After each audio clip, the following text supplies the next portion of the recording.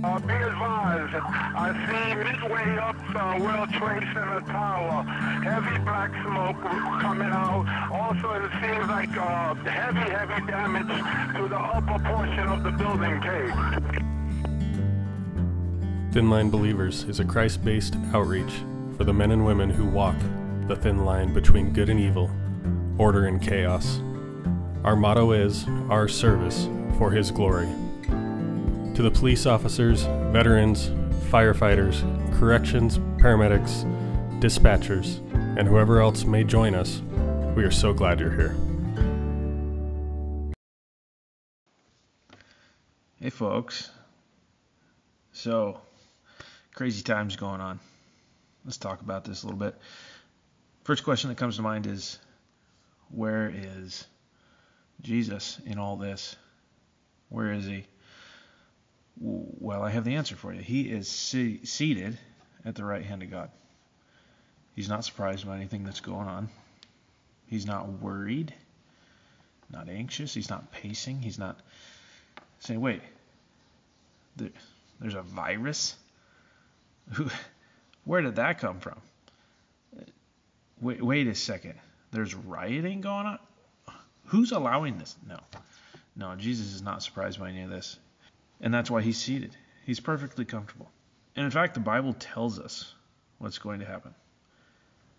Why does it tell us? Well, there are several reasons. One is because it's going to show the accuracy of the Bible. In fact, if you get into the book of Daniel, which we are going to here shortly, and read about the Grecian Empire before it came to pass, it is so accurate. Speaking of Alexander the Great, of the four empires that came from the Grecian Empire, it's so accurate that historians who actually study this period of time say that there's no way that the book of Daniel was written before this, that it had to have been written after it. Well, that's just not the case. That's just how accurate God's word is, and that's why He gives it to us, is so that we can know what happens before it happens. So we'll know that what we're reading is the Word of God, and that it's truth. So, having said that, there are some other reasons that we have this. And the main reason that I believe that we have Revelation, that we have Daniel, and these prophecies that have yet to be fulfilled, but that are right on the cusp of being fulfilled, we have these so that when they happen, we will look up and know that our redemption draws near, that Jesus is coming back soon, that He's coming back for you and me. And we'll know that God told us this in advance so that we would be ready. Now, I think you should find some comfort in the fact that Jesus is still seated at the right hand of God. Where do we see Jesus standing in the Bible? We only see Jesus standing at the right hand of God in the book of Acts. And what happened there was Stephen was martyred. He was killed for his faith. And he could see Jesus standing at the right hand of God. So when does Jesus stand? I believe Jesus stands to welcome His bride, to welcome His saints. And I think that's pretty awesome. The Savior of the world only stands when it's time to welcome us home. So the things that I worry about in this first world country, they don't worry Jesus. In fact, we can see throughout the Gospels that the one time Jesus was worried, the one time Jesus was in anguish, when He was out of fellowship with God. And we should really think about that, because you and I, if we were to be told you're going to be out of fellowship with God for however long, a day, half a day, we would probably be way too okay with that.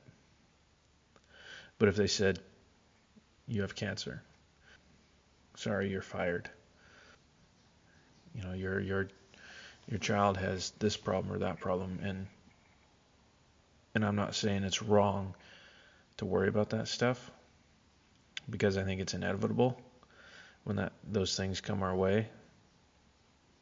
I don't want to worry about them, but the point is they don't worry God. They don't worry Jesus. They're in full control. And Jesus knew that he had a Father in heaven who would provide for his every need. And realistically, every time I have encountered a situation that I thought, I don't know how I'm going to get through this. There's no way I'm getting through this on my own. It's a good place for me to be, because I ultimately don't get through it on my own, but I get through it, not by my own power. Okay, so let's refocus here. Sorry, my tendency is to go off on a rabbit trail. Okay, so in reading the book of Daniel, in chapter 7, he has a dream about 4 beasts, and we're going to kind of hone in on the 4th beast. And he's actually given an interpretation of the dream. And so we're going to read Daniel chapter 7, starting in verse 16. Now Daniel lived some 538 years, somewhere around there, before Christ. So he was given these amazing prophecies, mostly in dream or in visions by God, and he wrote them down, which parenthetically, when we read our Bible, when we go out to pray, when we go into our alone time, I do recommend that you bring something to write on and something to write with, because if you receive something, we're supposed to write it down. And we're supposed to do the same thing when we go to church. Take notes, because God will speak to you if you're ready to record that. And we see the same thing in the book of Revelation with John. So let me talk about something here real quick. So we aren't to be focused on the Antichrist. I want to talk about him today because I want to show that we're close. But we're not to be looking for the Antichrist. We are to be looking for Jesus Christ. We're to be having our oil full and our lamps trimmed and prepared. As Jesus talked about the 10 virgins, the 5 who showed up and waited for the bridegroom, who had extra oil for their lamps, and those who didn't. And those who didn't had to go back. And the oil in the Bible speaks of the Holy Spirit. And so what it's saying is you need to be ready. You need to be full of the Holy Spirit. You don't. We wait for the Lord. And yeah, I understand sometimes it's hard to wait. But the whole idea here is to stay in the Word, stay in prayer, really just dig your heels in and draw near to the Lord so that you'll be ready for his return, that you'll be about his business when he returns, that you'll still have your lamp burning bright when he comes, because we want to be ready for that.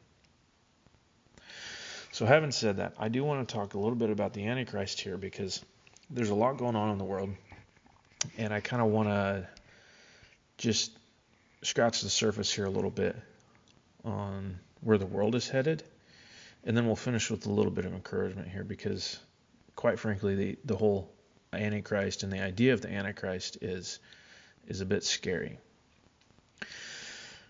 So as we get into this, we also have a foreshadow of who the Antichrist will be. Okay, and his name is Antiochus Epiphanes, I believe is how it's pronounced. And he was one of the rulers back several hundred years before Christ, and he persecuted the Jews like crazy. In fact, he's one that set up he sacrificed an unclean animal. He sacrificed a pig in the temple at the time of the Jews there in Israel. Just a horrible guy. Persecuted, killed, murdered Jews like crazy. And so what we're going to see here is some of this speaks of him, but what we're going to see is that it even more so speaks of the coming Antichrist that's going to be on the world scene here in the not too distant future.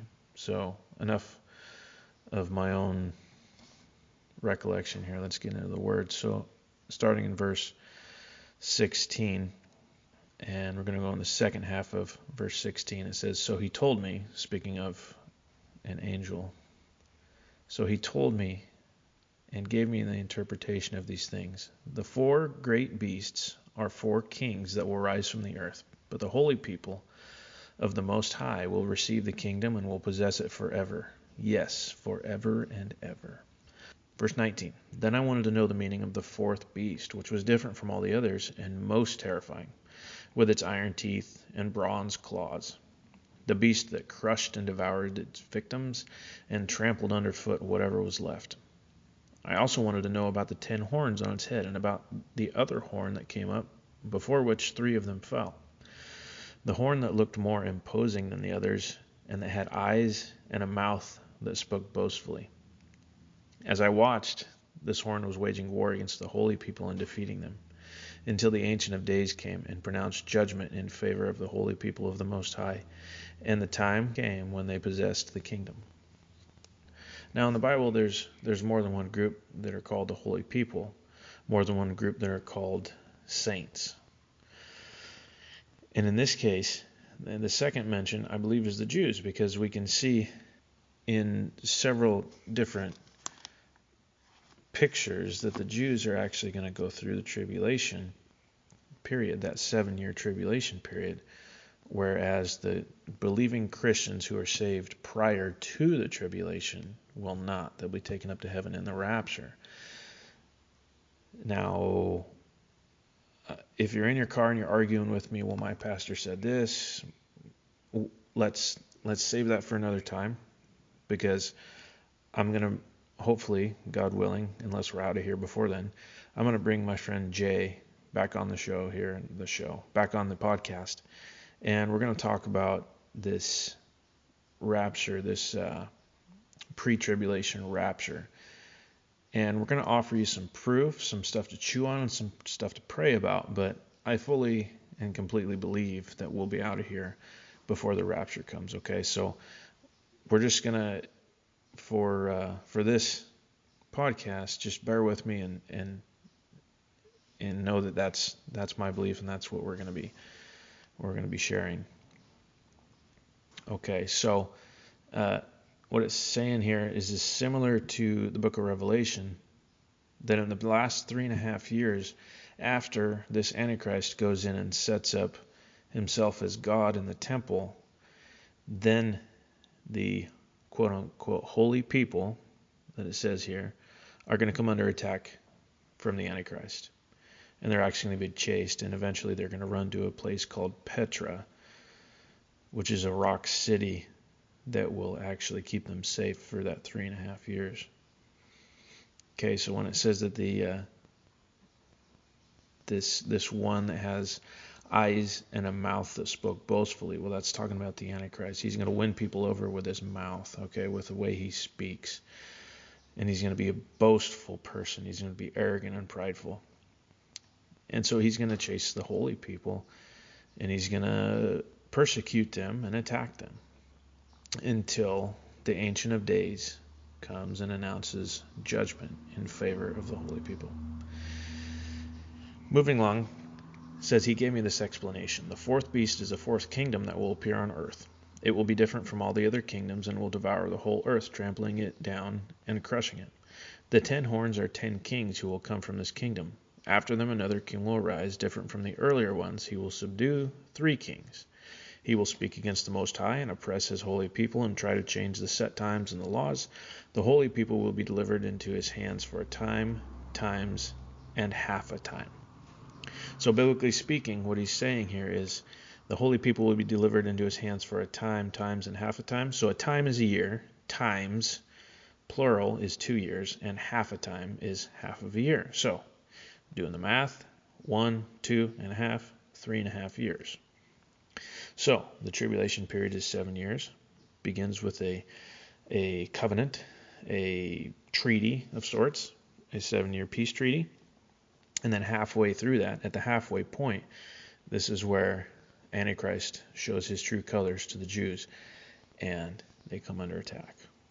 Okay, so, and then verse 26 and 27 to finish off this portion. But the court will sit, and his power will be taken away and completely destroyed forever.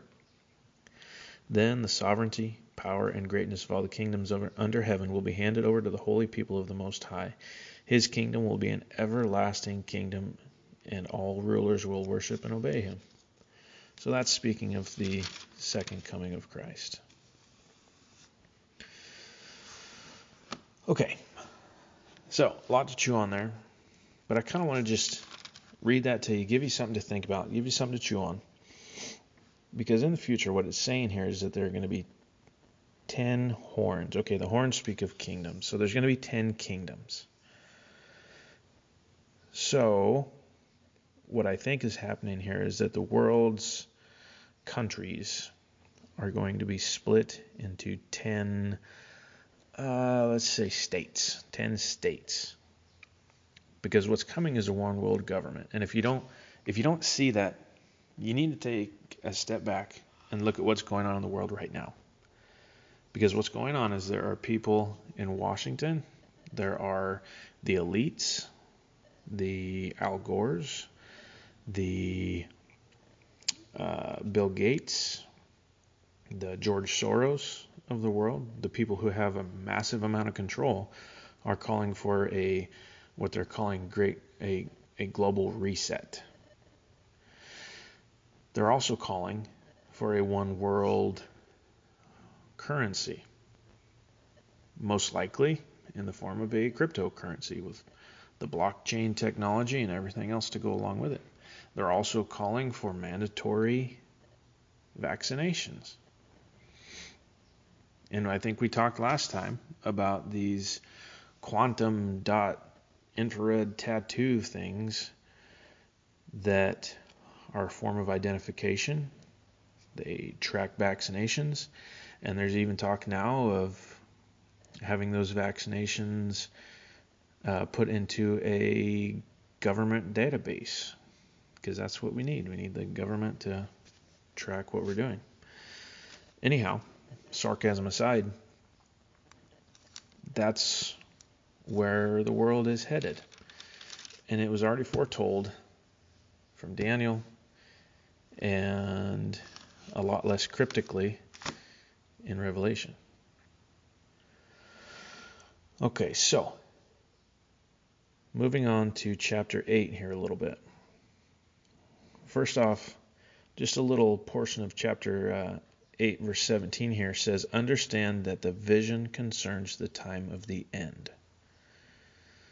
And then bumping down to verse 19, it says, "He said, I am going to tell you what will happen later in the time of wrath, because the vision concerns the appointed time of the end."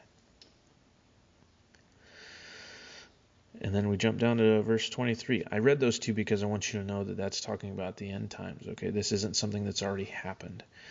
So, verse 23, "In the latter part of their reign, when rebels have become completely wicked, a fierce-looking king, a master of intrigue, will arise. He will become very strong, but not by his own power. He will cause astounding devastation and will succeed in whatever he does." Okay, let's pause here for just a second. It says, a fierce-looking king, a master of intrigue, will arise. Adolf Hitler was he was an ex-convict, and his speeches were very eerie. And if you watch the crowd and the way they react, he would build slowly over time, and he would build and he would build and he would build the rhetoric until he was yelling. And most of what we see in the videos is him yelling and pounding on the stand, right? And yelling at these people, and they were completely encapsulated by it. And they bought into it because of the way he spoke. He was a master of intrigue. The spirit of Antichrist has been alive and well for a very long time. And I believe that's what was the driving force for Adolf Hitler. It's no wonder he killed 6 million Jews.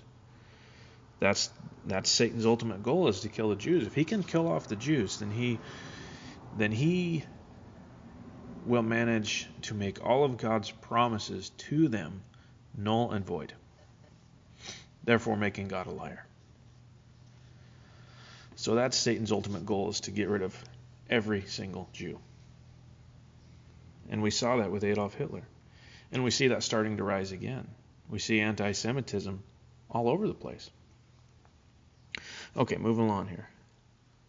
And it says he will become very strong, but not by his own power. That's because he's given this power. The Bible says our battle is not against flesh and blood, but against the spiritual realm, right? The spiritual realm is very real. And it's this spiritual realm, this satanic evil,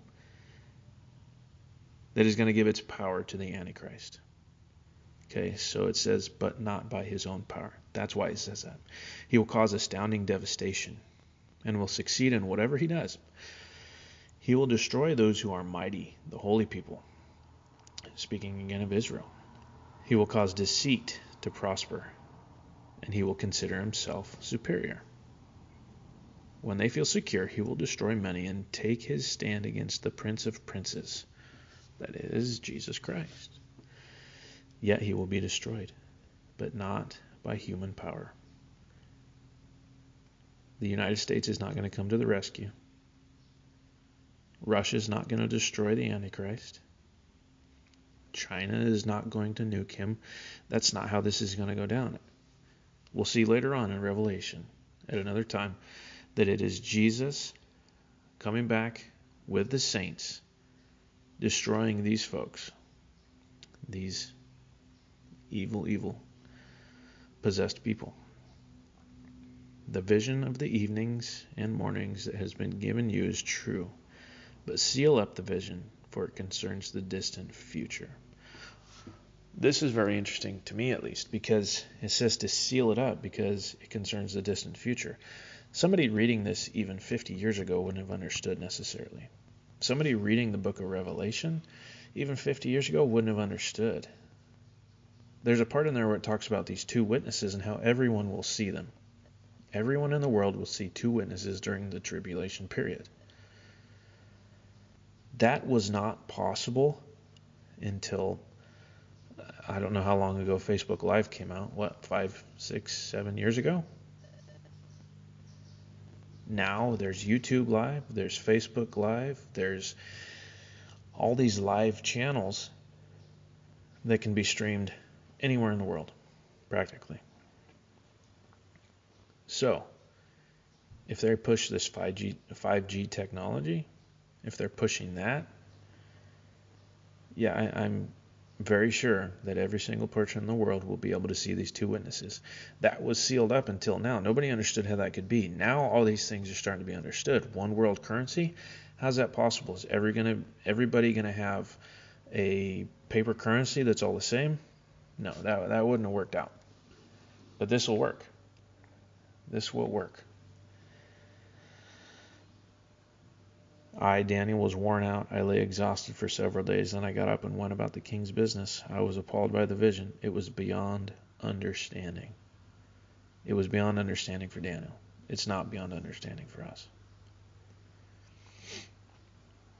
Now, just to confirm this, at the very end of Daniel chapter 9, verse 27, it says, he will confirm a covenant with many for 1 7, speaking of 7 years. In the middle of the 7, i.e. 3.5 years, he will put an end to sacrifice and offering. And at the temple, he will set up an abomination that causes desolation, until the end that is decreed is poured out on him. Again, there you have it. Now you might be thinking, well, this speaks of a temple. There is no temple in Israel. And if they built a temple, wouldn't they have to knock down the Dome of the Rock?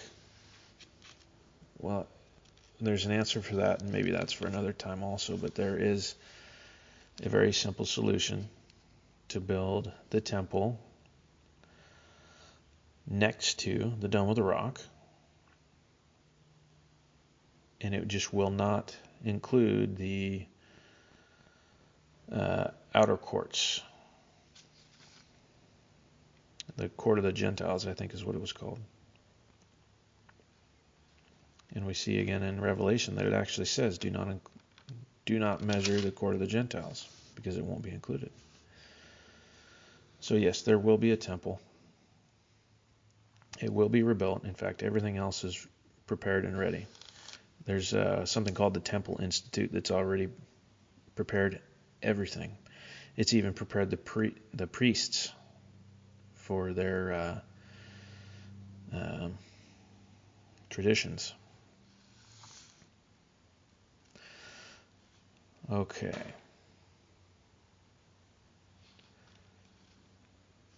Let's end with a little hope here. I got a lot that we could go into talking about the Antichrist and the false prophet. But I tell you what, let's end with a little hope. And the hope is this.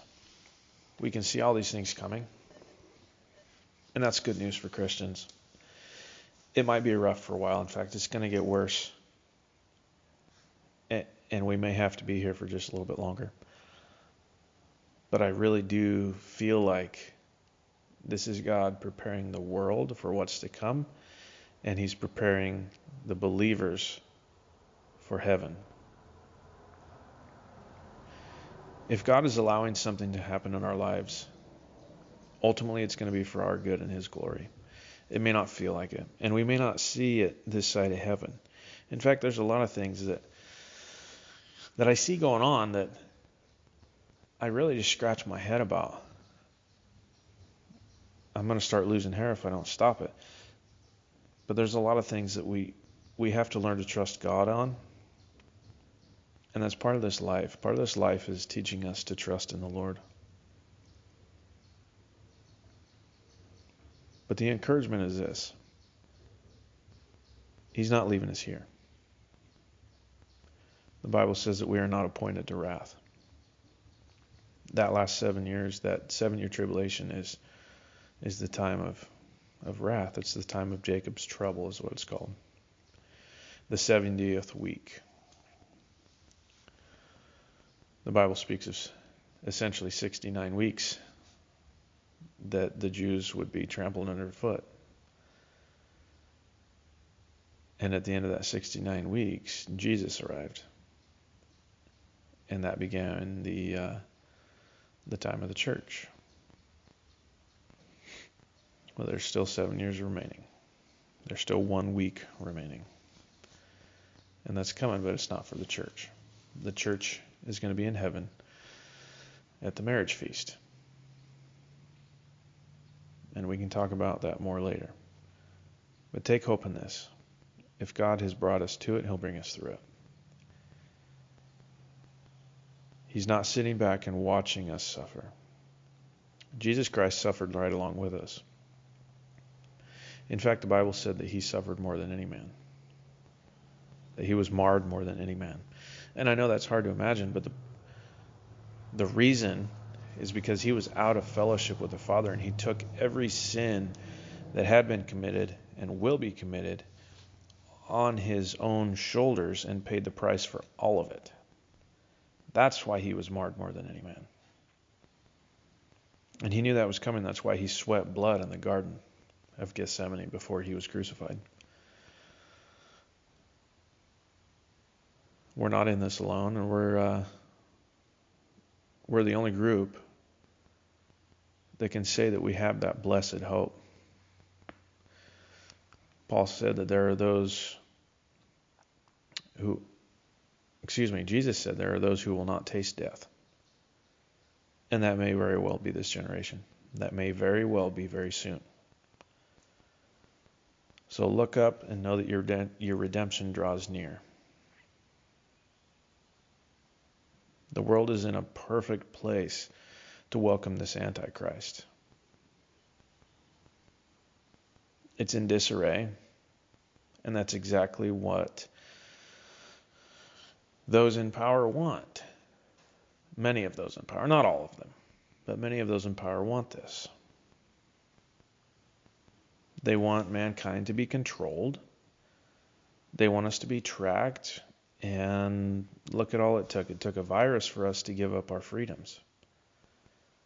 The freedom to go outside. The freedom to go to the park. The freedom to enjoy a movie as a family. All of that went away overnight. And it was for our quote-unquote safety. Now, I'm not saying that we shouldn't have been safe. Don't mishear me on this. I definitely believe that there are folks who absolutely needed to stay indoors. My wife has several underlying conditions, and we kept her inside. We took those precautions. But the point is, what's next? Whether it's real or made up or manufactured. What's next to take away more freedoms and to set up the world even more for this Antichrist? Because by the time he shows up on scene, people are going to welcome him with open arms.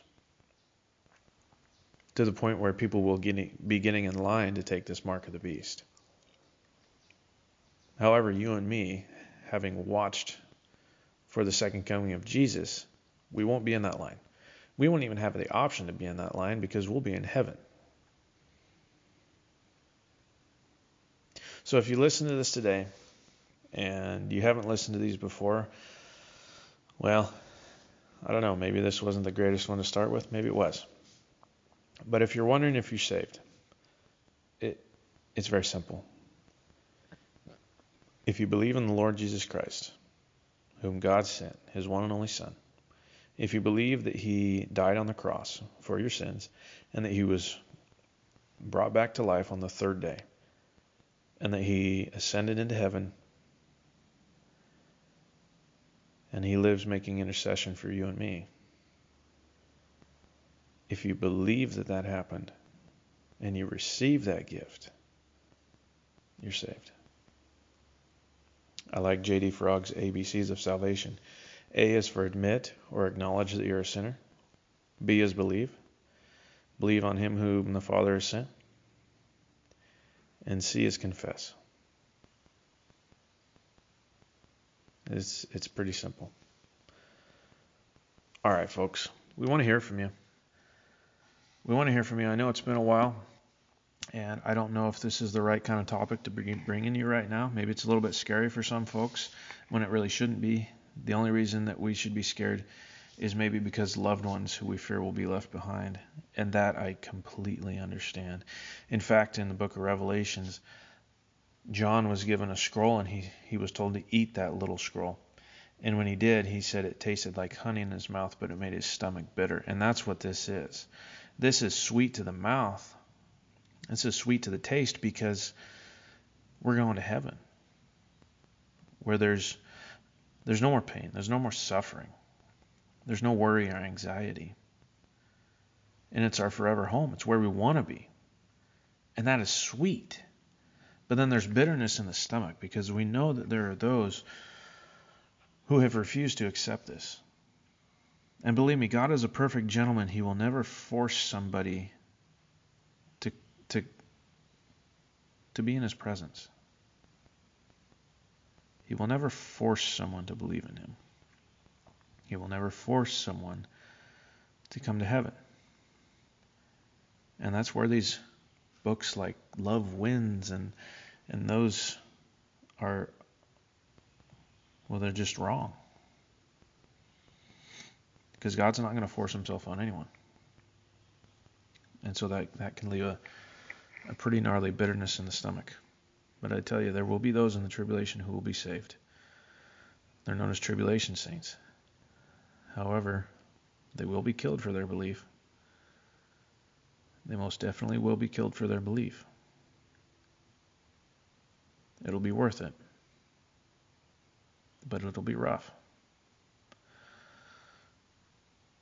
So I think maybe a good way to close here is be in prayer. But before we do that, we do want to hear from you. thinlinebelievers@gmail.com. Send us an email. We'd like to know what's going on.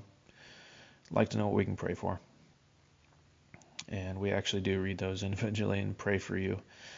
We're not a church that gets prayer requests in a box and prays over the box. That's not how it works. Hopefully churches don't work that way either. I'm just saying. We're going to pray over you individually.